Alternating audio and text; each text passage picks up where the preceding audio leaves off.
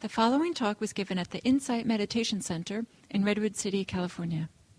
Please visit our website at audiodharma.org. Everybody could gently return to having your eyes open and just being aware of where you're sitting and coming back into contact with the screen and other folks. We'll have an opportunity now to for some breakout groups to talk a little bit among yourselves.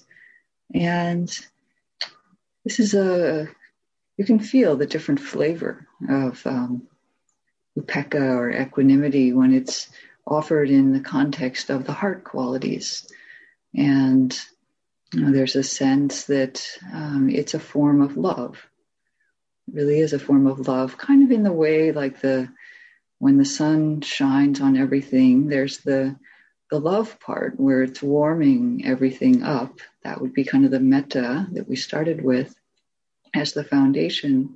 And then there's the sameness. There's the equality that the sun shines equally on everything. And this sense of non-discrimination is the equanimity portion. And this balance that's always present and the nice linkage made is something that Diana will talk about later, the way all the Brahma Viharas are connected. But for our breakout groups, it would be nice if each of you could talk a little bit about what it means to you to think of equanimity or to experience equanimity as a form of love. You know, what does that evoke for you? In your practice or in your daily life? Are there ways in which you're expressing this universality and sameness and love of truth as a form of love? And I would say maybe groups of 4 would be good to have multiple voices. And it would be good, I think, to have this be a little bit meditative, kind of stay in this space that's close to your heart. And if each person could share in turn for just a couple of minutes, and I'll send a little note you can look for it, it'll appear on the screen when it's time to shift to the next person. And while somebody is sharing, if the other people could just practice listening with an open heart, receiving the truth of what they're saying into their heart. That would be a lovely way to share. So we'll go around like that, and there will hopefully be a little bit of time left at the end to share amongst yourselves briefly before coming back, so that you're not only speaking one at a time. So let's set the timer for perhaps 12 minutes, and we'll try to have about 2.5 minutes per person, so there'll be a little time left at the end in a group of 4. And when you need to choose who to go first, if you could choose the person whose birthday is first in the year. So January birthday goes first and December birthday would go last. Okay. Are the groups set up? So now we get to hear you, hear from you. Maybe... and there's one person who needed to be admitted here. Yeah. So we'd like to hear from you. Any report from your sharing or any questions based on what we've been talked about and shared so far? You can, again, use your blue hand or unmute directly.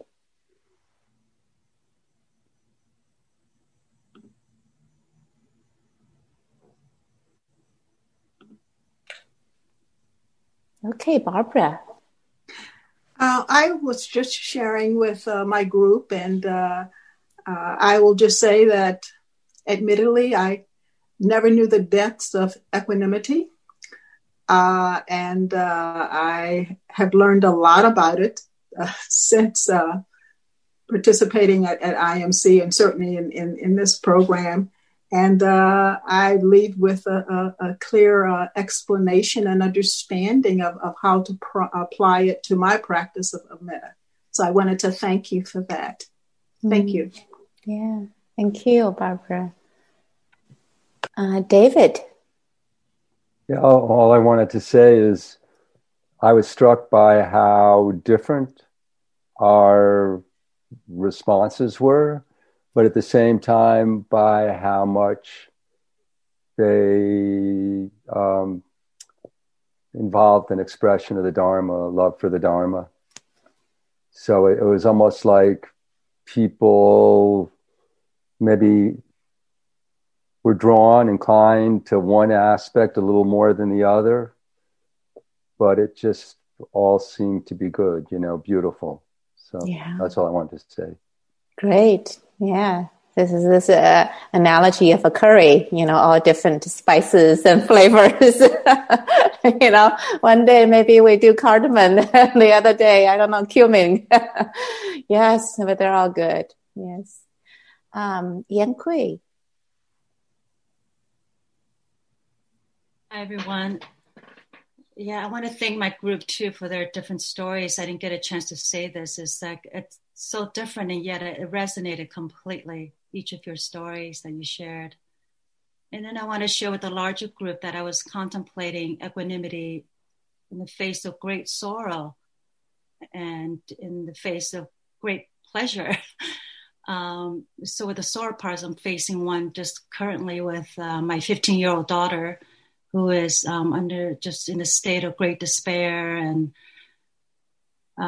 self-loathing, unhappiness, and it's hard as a mother not want to make her feel better. This is what I do as a mother, and this is what I do as a friend, or any, So, but she doesn't want any interference. She doesn't want anything, and she's made that clear in other times too. So it's like I was thinking with the practice is sitting here, not sitting, but I'm listening, but not resisting, acting. Just saying, okay. To be in the connection is to feel into it. It is painful. It's not like I'm not feeling it. It's painful, but to just to be here, to still be here, and not going away, but not trying to push it away or acting any way to change that. And it reminded me how when I was younger, or maybe other times when I'm having a hard time, most people around me want to say, oh, you can do this, and do that, or here, can I give you this?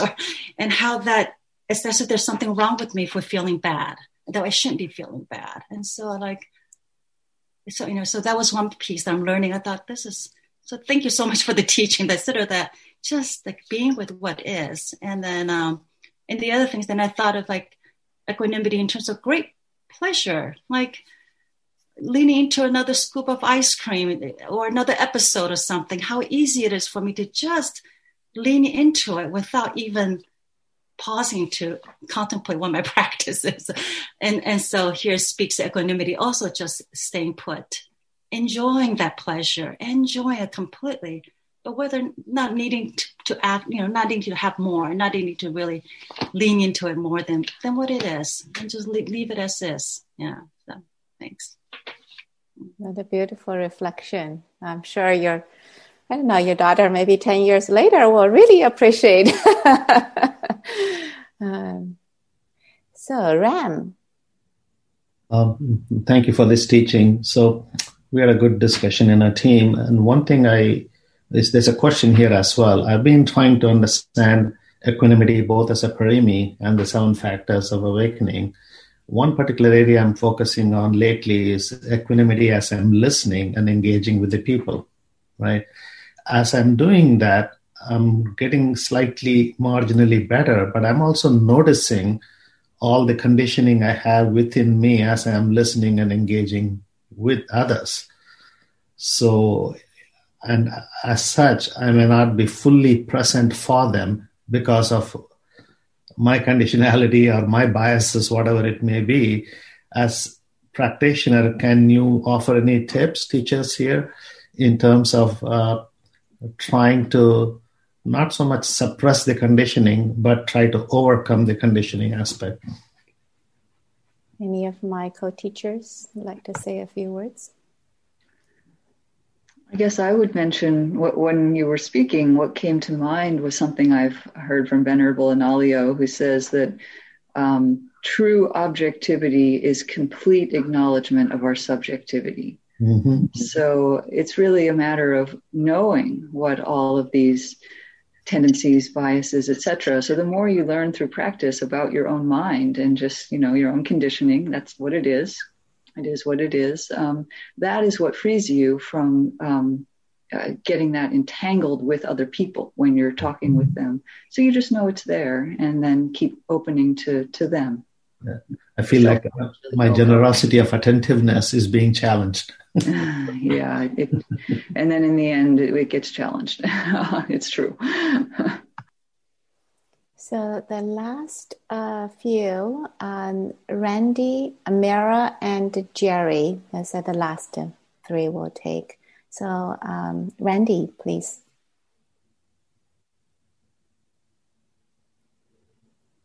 I just had a very quick question. There is an understanding and teaching by Longchenpa in the Nyingma tradition that equanimity is first. Equanimity is the foundation for the Brahma Viharas. And so we're kind of touching on that with equanimity as a base of love and that connection. And so I'm wondering if that is an understanding in Theravada or Pali Canon tradition too. It seems like we've had a few questions around this, right? Vipassikos from earlier, and the mention that in later Abhidhammic tradition, the commentarial tradition, that there is a place for sort of equanimity that pervades the practice. And then at least but I think others too have pointed toward the place for, or just the central place that establishing or cultivating equanimity have, not as a destination, but as a means. So I think those things do, I think in a way we do begin. I don't know that we place it first. I'm not sure it's linear. A lot of this isn't linear, but that it is, it's available as a way to support practice. So it's both a condition, and we see that in Majjhima 7, that it doesn't end with the cultivation of equanimity, but rather that equanimity is both something that emerges in practice and then is a condition, is a condition with which other things co-arise. So anyway, I hope that gets to some of that point, Randy. I don't know if Diana, Kim, or Ying have other thoughts. Maybe I'll just say briefly, in this tradition, with a recognition, that of course the Brahman Viharas changed as time went on. I would say probably loving kindness tends to be the foundational practice for the Brahman Viharas. And then it's this warmth, this love that as it meets different conditions gets transformed, if you will, into the other Brahma Viharas. So it's a little bit, and that's partly why we're calling this the capping off 2020, the capstone, is this idea that equanimity is less the foundation and more the capstone. All right, to the Mira, I just in considering the timing, we have another teaching. So if we could keep the questions maybe brief, that would be supportive of the group. Okay, Mira, please. I don't have a question. I had something I wanted to just offer into the room, if that's, I think it's brief. Yeah, go ahead. It's for those of us who are quite literal minded often,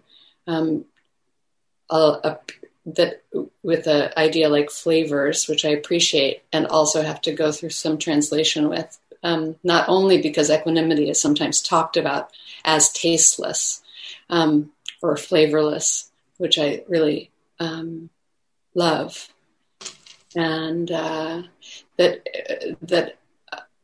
another kind of sense other than the taste sense is a spatial sense, which I find really great with equanimity. And to mention that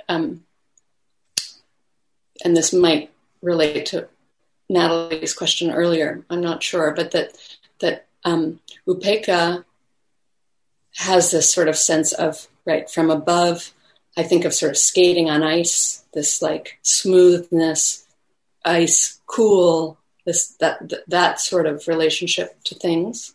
So it's cooler, while tatra majja tata really has this feeling more like a bowl, right? So majja's the middle. It's really, you're there in the middle, and you're kind of being held. So it's like sitting in the middle of the flames.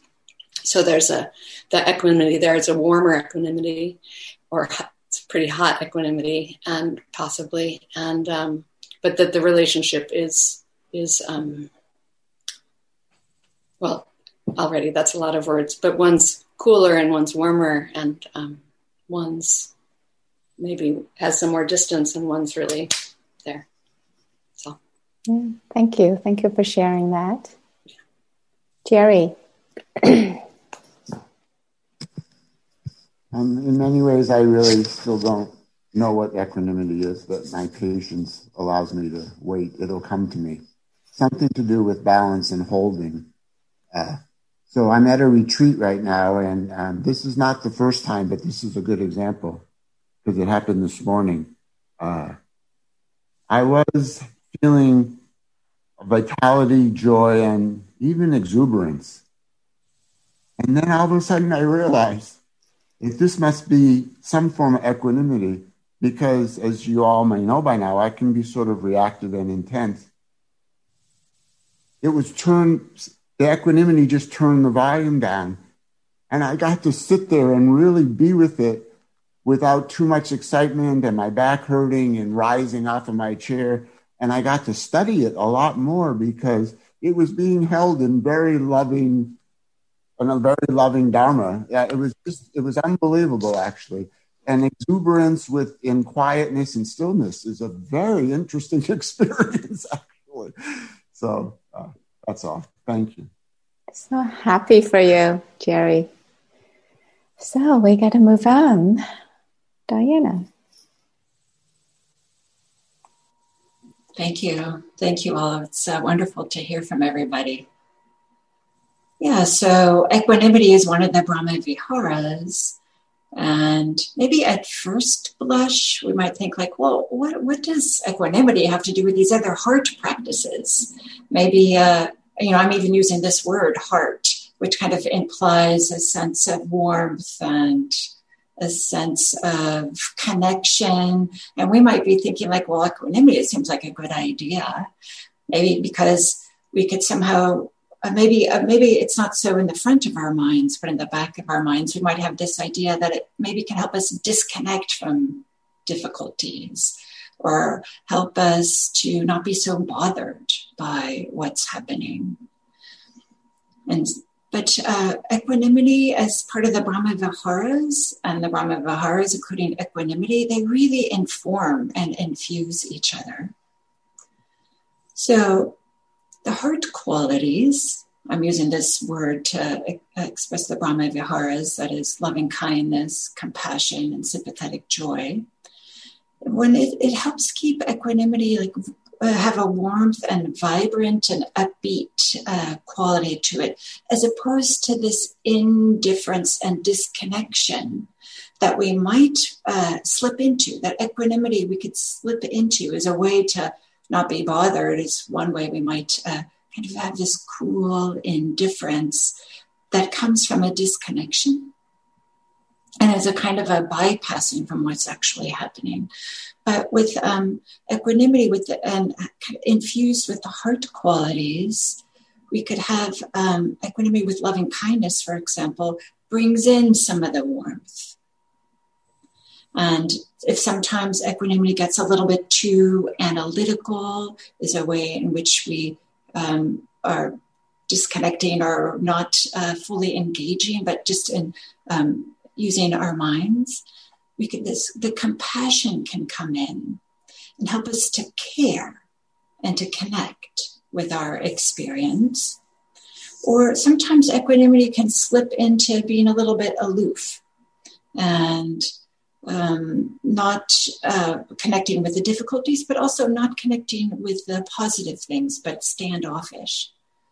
So equanimity with this flavor of sympathetic joy allows this sense of positivity and kind of like this uplift that might be. So bringing in some of these other qualities, letting that infuse the equanimity, helps it to have this vibrance and upbeat. And I'm using the word warm and connection, but maybe you have some different words, some different ways of to not be disengaged. But also, of course, it works the other way, that that equanimity helps balance the other Brahma Viharas. That loving kindness without equanimity can slide into attachment, clinging, or some conditional love. I'll only love you or care for you if the conditions are this particular way. Or the same is true as compassion, that equanimity can help compassion, which is this capacity to connect and care about others when there's some difficulties arising, some suffering. And then with equanimity, when it comes in with compassion, can help it from compassion not slipping into pity or empathy in such a way that we get so identified with the other person's suffering, it triggers our own suffering, and then we go into a sense of overwhelm or something that's not so helpful. And because empathy is important, but it can lead to this over-identification in which we just feel, we ourselves start to feel the difficulty, or it can even flip into some cruelty. In the same way that equanimity with sympathetic joy helps sympathetic joy not slip into, well, what about me? So as when we are seeing they have some good fortune, or they're having something that's going well in their lives. If we have the sympathetic joys infused with some equanimity, it could help us to celebrate the good things that are happening to everybody around us, and recognizing that there isn't a fixed amount of goodness, quote unquote, right? Just because others are experiencing goodwill doesn't mean that there is any less available for us. So in this way, that equanimity can kind of infuse the Brahma Viharas, and the Brahma Viharas can help kind of balance and infuse equanimity. And then maybe I'll just say this one last thing too, is that maybe this isn't so explicit, but the Brahma Viharas, loving kindness, compassion, sympathetic joy, they help us to have a sense of happiness, a sense of well-being, a sense of okayness that's independent of the conditions of the world, in the sense that just when we cultivate these qualities in the heart, it helps us to have this well-being, which then it's so much easier to have equanimity that comes from this sense of well-being. So doing these heart practices is a way in which we can create a resource inside of ourselves. We can be filled up in some kind of way, so that equanimity is easier to arise. It's easier to feel generous, or to feel not feel blown over by the experiences, when we ourselves know how to connect into feelings of love and care and tenderness, both towards others and towards ourselves. So when we are no longer dependent on having everything just being perfectly the way that we would like, but instead have know that it's possible, if not at that moment, just to know that it's possible to have this resource of love and care, it's much easier to be equanimous, much easier to be equanimous. So this is one way in which the heart qualities just help with the cultivation and the development of equanimity. Okay, so now I think I'll send this over to David, and who can wrap it up for us. Yeah.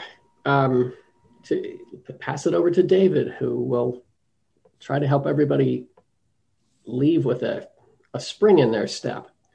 We wanted to give you two things, sort of an overview of where we are, and then some ideas for homework. That is kind of how to take some of this between now and Saturday and incorporate it in your practice.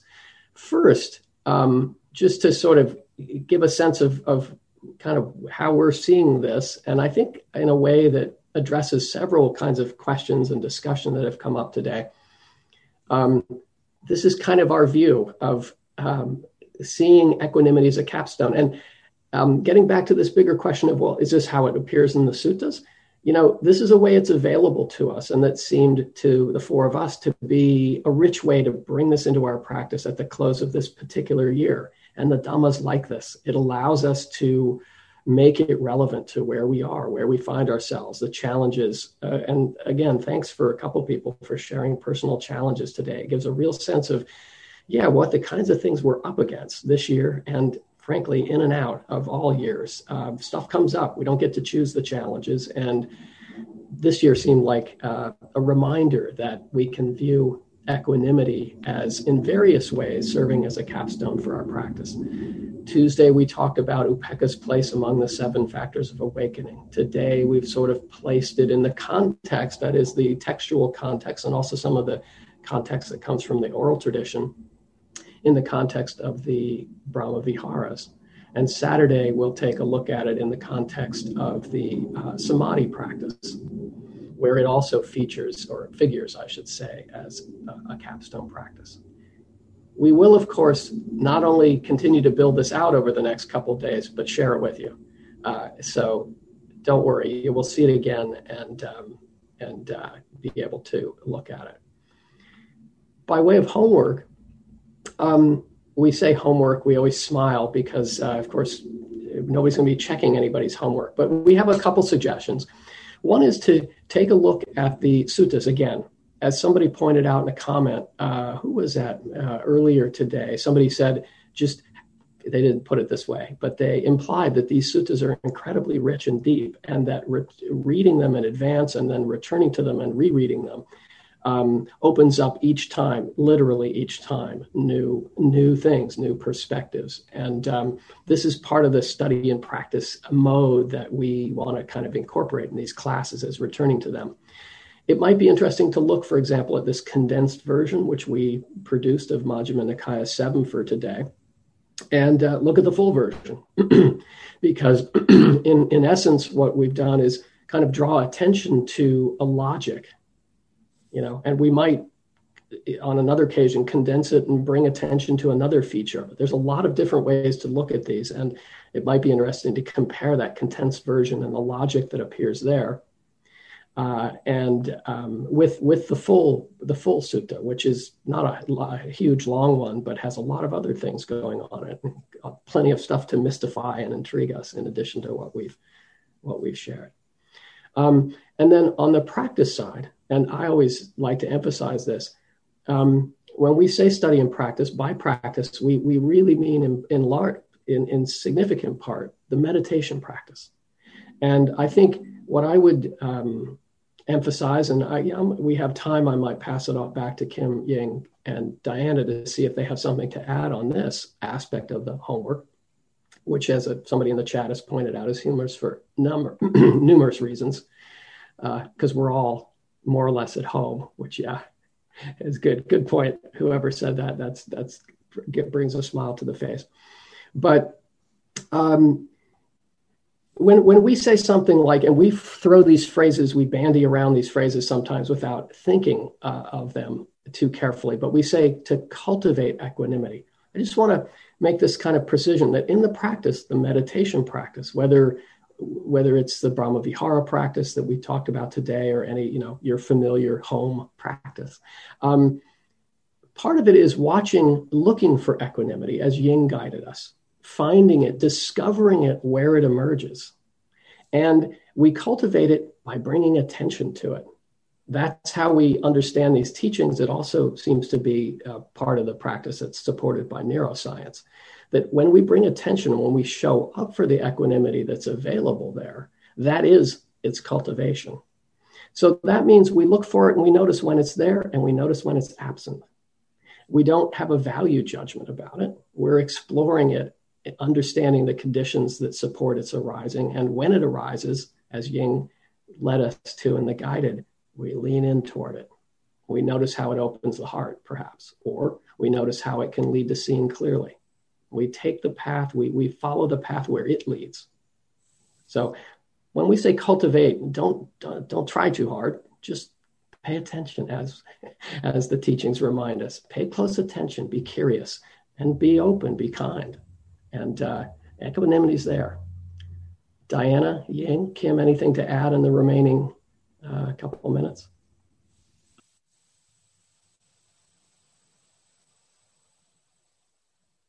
It was beautifully said, David. Kim, are you in a close? Can you dedicate merit?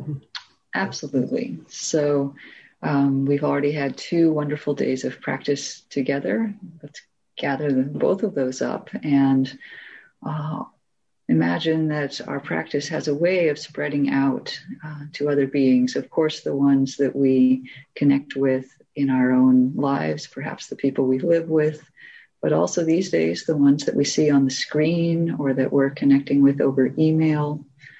And there's a way in which the simple love, the basis of loving kindness in our heart, our intention of non-harming, connects in to all beings that we meet. The equanimity portions, that we don't have any favoritism. And may it be that everyone that we touch today somehow feels the warmth of our heart in direct or indirect ways. And from there, it may spread out even farther.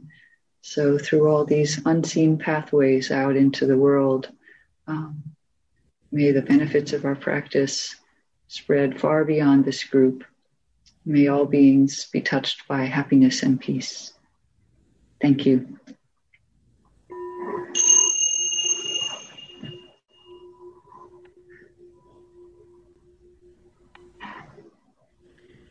So till Saturday, everyone. Feel free to unmute and say goodbye. Say goodbye. Go off to the next thing. Thank you. Thank you. Thank you. you. Bye. Thank you. Thank you. Thank you. Wonderful.